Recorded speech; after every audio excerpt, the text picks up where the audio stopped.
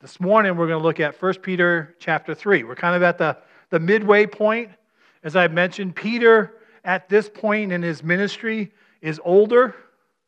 He's gotten a little wiser. I think he's slowed down a little bit on some of his emotional, fervor as far as, jumping in before thinking. And he's now coming from it from a perspective of like a father to these young churches, and he's encouraging them in the face and in the trials of real persecution to grow up and to respond differently. And I'm going to use that word. You're going to hear that word a lot this morning on response. We had a little bit of it last week when we were talking about responding to certain situations. That theme is going to carry through again today. Now in chapter 1, when we were looking at it, just for a little bit of review, because I understand not everyone's here every week and we miss some things. But chapter 1, we were looking at that living hope, right? And Peter was pointing back to not only salvation, but he was also pointing especially towards the resurrection and how key that is, and that we're only here for a short time. And how important that is to kind of keep that perspective. We're here for a little while, and this is not the end of our lives. We're eternal beings. We go on. There is yet to come something much better. In fact, it's great that it's Communion Sunday because we're going to celebrate that in Christ, we live eternally with Him. And even though things are tough now, they're going to be better. Much, much better. Chapter 2, we talked about living stones, right? And how each of us are precious and how Jesus is the cornerstone and not to lose that He is the focal point. And then He builds off of that. And we were part of that as being those living stones. Yes, I called you rocks, but that wasn't a bad thing. And sometimes rocks need to be shaped, they need to be formed. Sometimes we need to knock off some of the rough edges or some of those things that entrap us. And then last week, we kind of finished up the end of chapter 2, and we just started in chapter 3, but we talked about submitting to authorities, slaves to masters, and we even delved into husband and wives, right? Did anyone get a chance to put that into practice this week? You that are married? Anyone? No, it was my lesson. All right, I'm the one that needed that, and trying to understand it was a difficult task at times, and I had to work on that. So if you haven't read it, go back and read it. But a lot of that has to do with response, right? And irregardless of how someone treats us or responds to us, the one thing we can control is how we respond back. And that's important to remember that, because we can't predict what happens to us. We can't control situations. In fact, we learned pretty quick that we're pretty much out of control. If you don't think that, then I'm going to be praying for you, right? Because we're not in control. Not in control of those around us and what people do and how people react. If you don't believe that, watch TV for a little while. Just watch what's been going on this week, right? Things seem out of control. But it is important to God how we respond to those. And so with those things in marriage and that, Peter kind of comes to verse 8 here, and he kind of brings it all back together. This isn't the end of the letter, but it's actually the midpoint. But it says, finally, all of you live in harmony with one another. Be sympathetic, love as brothers, be compassionate, and humble. I read that verse and I'm like, oh my goodness. That seems like the impossible mission. Think about it. We're talking about a group of people, a church body. And it says, live in harmony, right? One translation says, be like-minded, right? You know the story of church committees, right? You put 4 people on a committee, you have 5 opinions, right? And that's typically how sometimes that goes. Being like-minded. But it doesn't mean all agreeing on everything, but being like-minded. Don't forget the purpose. Be in unity is really what Peter is saying here. And Paul emphasizes the same thing. And again, we may have some disagreements or we come at things from a different angle, but we can still be like-minded. We can be in harmony because we are working towards the same things. One of the things that I do with the elders, in fact, they probably get tired because they see that question every meeting we have, but I always put on there, what is the purpose of our church family?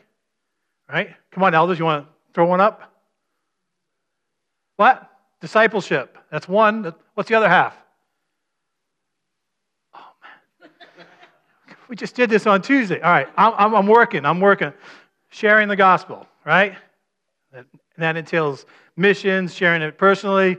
They left me hanging. My elder, they're back there laughing at me now because they knew. Because, like I said, we do that every meeting. But even within those two purposes, we're like-minded. Like I said, we look at it through different lenses. Brent is, Dave Wonders looks at it through the youth quite often, and sometimes through music. Brent is our missions guy, so he's kind of focused on that. Brandon helps with the building, and Denny as well. So providing that place of worship, that's all part of it. Ike with the IT and the sound. Tony, yeah, I'm not sure what you bring. No, I'm just kidding. No, Tony brings that as well. He's also emphasizing discipleship and also reaching out. But again, just even with those two things, to be like-minded takes work. And we need to be reminded of that. And so I think that's what Peter's saying. The overall arching, even though we may do it from different angles and with different passions, we still need to be in harmony with that. We need to respect each other and work to be sympathetic, not only on the elder board, but as our church family as well. Be sympathetic, right? Be sympathetic. Another one. Like I said, I'm daunted by this verse. Being sympathetic with people, understanding their situation and coming alongside them. It's kind of another way of putting that. Being compassionate there as well, but those kind of go together, right? Being sympathetic. Understanding that person may have some tough times. They may be in a rough spot right now, and not beating them up and not casting them aside, but coming alongside them and bringing them along. Helping them through that situation. Love as brothers and sisters, right? That love. And we've talked about love. We've done a whole message on love. If you don't remember, go back to 1 Corinthians 13. There's a nice little sanction list, right, of things to do, how we love one another. Some of those same things will come through, right? Being patient, being kind. You remember those verses. If not, good time to review and go back and look at those. Be compassionate and humble, right? Again, daunting task. Being compassionate, understanding. I always made the joke, our kids knew who to come to. They would go to mom for compassion. They would never come to dad for compassion. In fact, Dad had that running joke. If you want compassion, go out the door, turn left till you find someone that cares. That's not being compassionate. And my kids knew that. And again, that's something I had to work on. I do it on that. Being compassionate, understanding where people are at and helping them through it. And then, it's not last here by any means, but humility or being humble, right? Being humble. It's not my way or the highway. That's not going to help being like-minded. It's not, I haven't got all the answers, but being humble enough to say, you know what, I don't know. I need help. I need help in this area. I need someone to come alongside me. Again, humility goes a long ways in keeping harmony. It works in marriage relationships. It works in church relationships. It works in any relationship, being humble. All right, that's all in verse 8. So if we don't move forward, we'll be past the Super Bowl tonight. I won't go that long. This one's interesting, especially in light of today's world and what we live in, right? Verse 9. Do not repay evil with evil or insult with insult, but with blessing, because to this you were called so that you may inherit a blessing. Remember who he's talking to, right? Remember we talked about earlier, he's talking to slaves, right? And he says the same similar language, right? Right? Don't repay evil with evil. Bless those who are over you. Bless those who insult you. Right? Struggle. This is another one of those struggles, right? You hit me, I'm going to hit you back, and I'm probably going to hit you back harder. Right? That's just, it's almost instinctive. But you know what that instinct is? It really is my sin nature. And so I have to fight that. I have to fight that response, that trigger, if you want to call it, and say, no, I can't repay evil with evil as a believer. I need to respond differently. That can be difficult. Again, they're not only talking here within the church body, but even the outside world. Because guess what? They're going to do the same thing. They're going to repay evil with evil. They're almost going to expect it.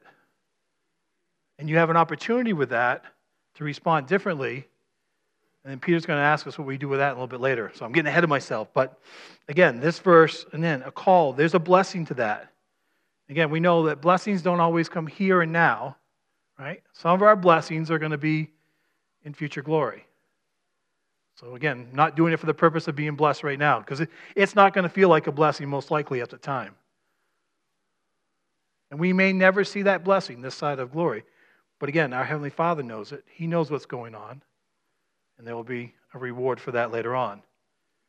And then as I've mentioned before, Peter, in case you didn't know, Peter was a Jew. All right? I know that may come as a shock to you. And he uses the Old Testament a lot. And so he inserts that in here. Pick up. Again, that's the scriptures they had, and people in his audience would know that right away, and they would pick up on it. And again, Old Testament is just as important as New Testament. And so Peter pulls these together very nicely. But here in this verse, look at what's here, and it's from Psalm. It says, "For whoever would love life and see good days must keep his tongue from evil and his lips from deceitful speech. He must turn from evil and do good. He must seek peace and pursue it. For the eyes of the Lord are on the righteous, and his ears are attentive to those in prayer, to their prayer. But the face of the Lord is against those who do evil." Take those verses and now look back at verse 8. Kind of plug that back in, and you can almost you can see it. It's almost in a way he's repeating, but he's repeating it with a different emphasis. Right? Living in harmony. Loving one another. Being sympathetic. Being like-minded. Being compassionate. Being humble.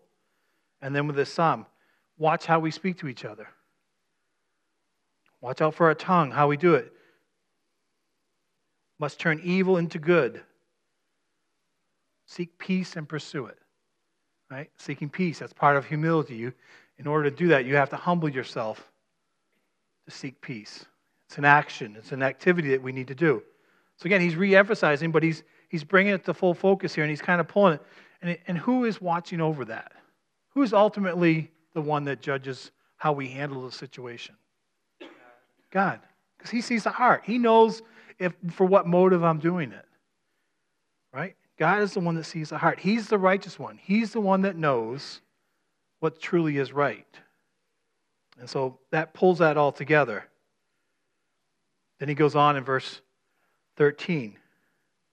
Who is going to harm you if you're eager to do good? But even if you should suffer for doing what is right, you are blessed. Now remember the context, right? These are people who are under persecution.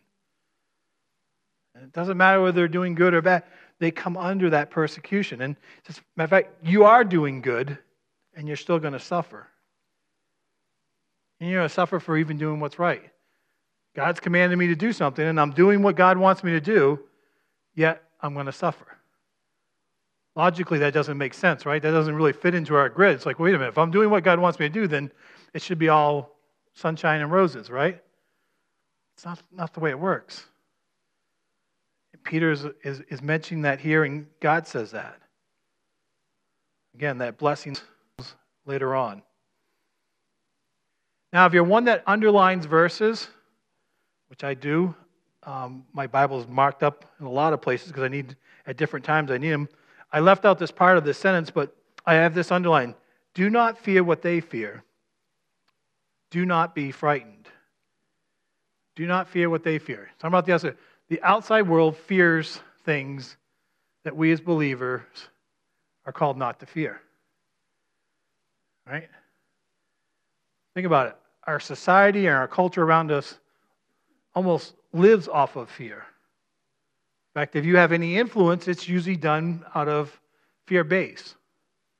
There used to be an Alliance campaign a while ago, and Bob, I don't know, you might remember this, but they used to say, are you making faith-filled decisions, or are you making feared-filled decisions? Again, it was a call to churches to step out, and Brent, you were kind of alluding to that, right? Making some changes, not getting caught in cul-de-sacs. That would take some of those faith-filled steps. But there are concerns. There's always concerns. There's fears. Well, if we do this, are we going to not have finances? Are we not going to have enough people?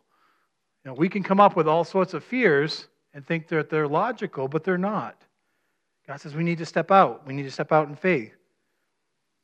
But think about how much fear cripples us. How much it hurts us in relationship. Right? having a fearful response even can hinder. I think of the other side of that purpose of sharing the gospel. There's been many times I've been more fearful about that relationship or fearful that I'm going to say it wrong or not do it right, and I've let fear keep me from sharing. Now, I don't know whether that person was going to accept the gospel or not, but I let fear keep me from even sharing. Right? Fear keeps us from doing things that God wants us to do. And so the call here is, don't let fear. Don't fear what they fear. Do not be frightened. Again, Peter's talking to a people that need to step out in their faith, even though it may cost them persecution. You know, they probably had a real fear. They could lose everything. They could lose their life. Peter said, hey, go past that. Go beyond that. Don't be frightened. Verse 15 comes the encouragement. But in your heart, set apart Christ as Lord. Always be prepared to give an answer to everyone who asks you to give the reason for your hope that you have. Again, another one I've underlined, right? Always be prepared. Doesn't say sometimes be prepared, right? Or when I feel like, it says always. People are watching us. People watch how we respond to situations. And a lot of times they'll ask you. And so you get an opportunity to share. Why is it? Why is it you respond the way you respond? Why is it you do what you do? Right? That's a great question. Interesting. I was on the pickleball court. Of all places, I was on the pickleball court this week, and I met a new person that was playing. Well, it was my first time playing pickleball here, but I met him for the first time, and he says, so where'd you come from? He says, I know you're not from Minnesota because you got a weird accent and you kind of talk funny. And he didn't say anything, he goes, which I'm sure that might have tipped it off as well. I said, I'm from the East. And he goes, why? And I can't use the exact words, but why are you here? You know? Why would you move to a place like this? And so even something as simple as that gave me an opportunity to share why God has brought us here. And opened the door. It changed, that response changed his countenance. His language changed, and we were actually on the same team, and didn't help his game, didn't help my game. I think we still lost. We were doing doubles. But it was an opportunity, and it just reminded me of that verse, right? Always be ready to give a response. And that's tough, because sometimes we're caught off guard, right?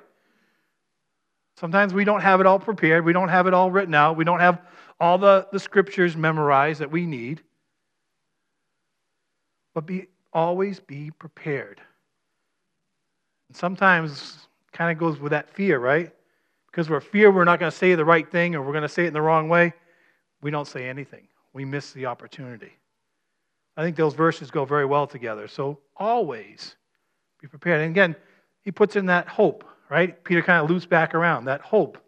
What's the hope that Peter's talking about? That living hope back in chapter 1. Because of Jesus Christ, because of what he did. I have hope. My circumstances now is not what they're going to be. I'm an alien. I'm a stranger. I'm only here for a short time. This is not my final destination. Peter knows that, and he's encouraging these believers with that. Now, I could stop and just skip the rest of this verse, but I would be missing out on a big chunk because there's a big but there. B-U-T. But do this with gentleness and respect, keeping a clear conscience, so that those who speak maliciously against your good behavior in Christ may be ashamed of their slander. Right? Do it with gentleness and respect. Right? No Bible thumping. That's what I have actually in my notes. No Bible thumping. And it may have been a few years since I've written that in there, but don't beat people up with it. Right? With gentleness and respect. You know, I was just thinking, that guy on the pickleball court, I didn't talk to him about his language. I didn't tell him he shouldn't swear, or the Bible says he shouldn't swear. I didn't even mention that at all. Took it with a grain of salt and carried the conversation on. And I could have, and I have in the past, I've missed that opportunity. I said, well, my job brought me here. True, but it's not really the full explanation, is it? See how you have those opportunities? We need to kind of step a little bit out of that comfort zone. And again, from my indication, this man was not a believer, and he probably didn't care the reason why I was really here.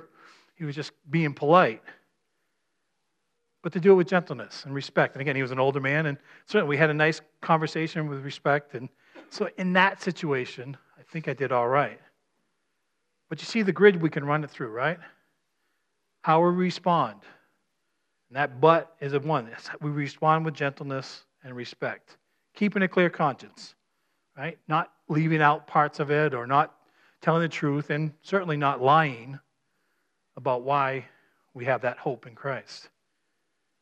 Not letting fear decide that. So pull these all together, and it's a lot. It's a lot to kind of wrap our minds around. Again, how we respond. Verse 17. It is better if it is God's will to suffer for doing good than for doing evil. Notice the theme, right? He kind of keeps reminding them. Again, that's the situation they were at. They were suffering as believers. Many of our brothers and sisters this morning around the world are suffering in their belief. Things are happening to them for no just cause. But here's the reason. For Christ died for sins once and for all, the righteous for the unrighteous. To bring to God, he was put to death in the body, but made alive by the Spirit, through whom he went and preached to the spirits in prison, who disobeyed long ago, when God waited patiently in the days of Noah while the ark was being built. In it, only a few people, 8 in all, were saved through water. And this water symbolizes baptism that now saves you. Also not the removal of dirt from the body for the pledge of a good conscience toward God. It saves you by the resurrection of Jesus Christ, who has gone into heaven and is at God's right hand, with angels, authorities, and powers in submission to him. I've tried to break that up a couple times I can. I have to read it all together because, again, it kind of pulls it together, especially in the context of what the people that are there. But it's because of Christ's sake. It's because of Jesus. That's the response. It's because of what Jesus did for me and for you. And for those unbelievers. Those unbelievers who are insulting. Those unbelievers who are slandering. Those unbelievers who are persecuting you. Christ died for the unrighteous. Kind of pulls it into perspective, right? Kind of brings it home. Same Jesus died for all. None of us were worthy. That's the response. It's a response, and how we respond to that gospel is important. How we respond to other people with that message. And then he gets into baptismal here, and unfortunately that's one of these passages that people will kind of disjoint and take out of context, but I think it really is pretty clear that baptismal, obviously it's a symbol of the resurrection. We don't get saved by being baptized. It's out of obedience. We believe that. We teach that here. It's a form of obedience, but it's not part of salvation. It's after. Again, we identify with Christ and what he did. It's like we do communion this morning. We're identifying with what Christ did, and we're recognizing that. We're taking a moment, a pause, and saying, hey, we remember. You know what? I was a sinner, and I'm only saved by God's grace. And so it's the same thing with baptism. It's an identification. It's a public statement saying, I'm doing this to identify with Christ. And again, he's talking to a people that if they do this, they publicly, in fact, they most likely could become under more persecution. And they're going to be misunderstood. And that wraps up chapter 3. And fittingly so, like I said, we're doing communion this morning. And we're remembering, again, what Jesus did. But it's also not only our salvation of our brothers and sisters, but it's also salvation for a world that has not heard it yet. those who are yet to come to Christ, those who are still lost as believers. And that response is important to God and should be important to us as well as believers. Bow with me, please. Heavenly Father, may we never lose the awe and the wonder of what you did for us. May we never lose the fact that you died on the cross for our sins, that you were buried and that you rose again, and that you are alive and well, sitting at the right hand of God. Lord, may more people hear the good news and come to you. Lord, may you give us opportunities this next week that we have a chance to share the good news. That we give the reason for the hope that we have in you. Lord, help us to do better at that. Help us to not miss those opportunities. Continue to do your work in and through your people.